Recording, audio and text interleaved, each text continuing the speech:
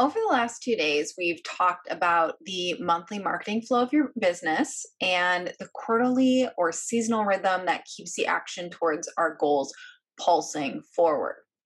And today's topic is where the rubber meets the road, our daily actions. While having rhythm on a monthly and quarterly basis gives our action context and charge, daily and weekly actions are the electric pulse that gives your business life. Beyond the to do list of what actually needs to get done to deliver and sell your life changing programs and services, as a visionary CEO, there are actions that you need to take that allow your business to grow rapidly and to innovate.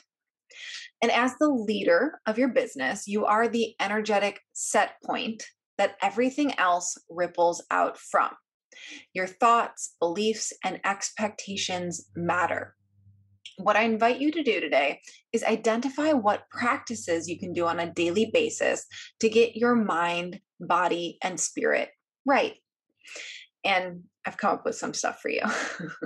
So, here are some ideas to start off with. And please use your own experience and self knowledge here because what is effective for one person won't necessarily be for the next. So, for your mind, you can read, journal, or do mindset work. For your body, you can work out, get a massage, dance to your favorite song, do yoga, have sex. For spirit, you can meditate, do tapping, perform the lesser banishing ritual of the pentagram. And when you create rituals around filling up your mind, body, and spirit, the daily actions that you have to do to get projects done become easier.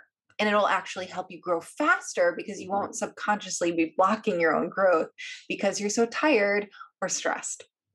So, tomorrow we move into the third key of an inflow business, the externalized energies that you build and lean on.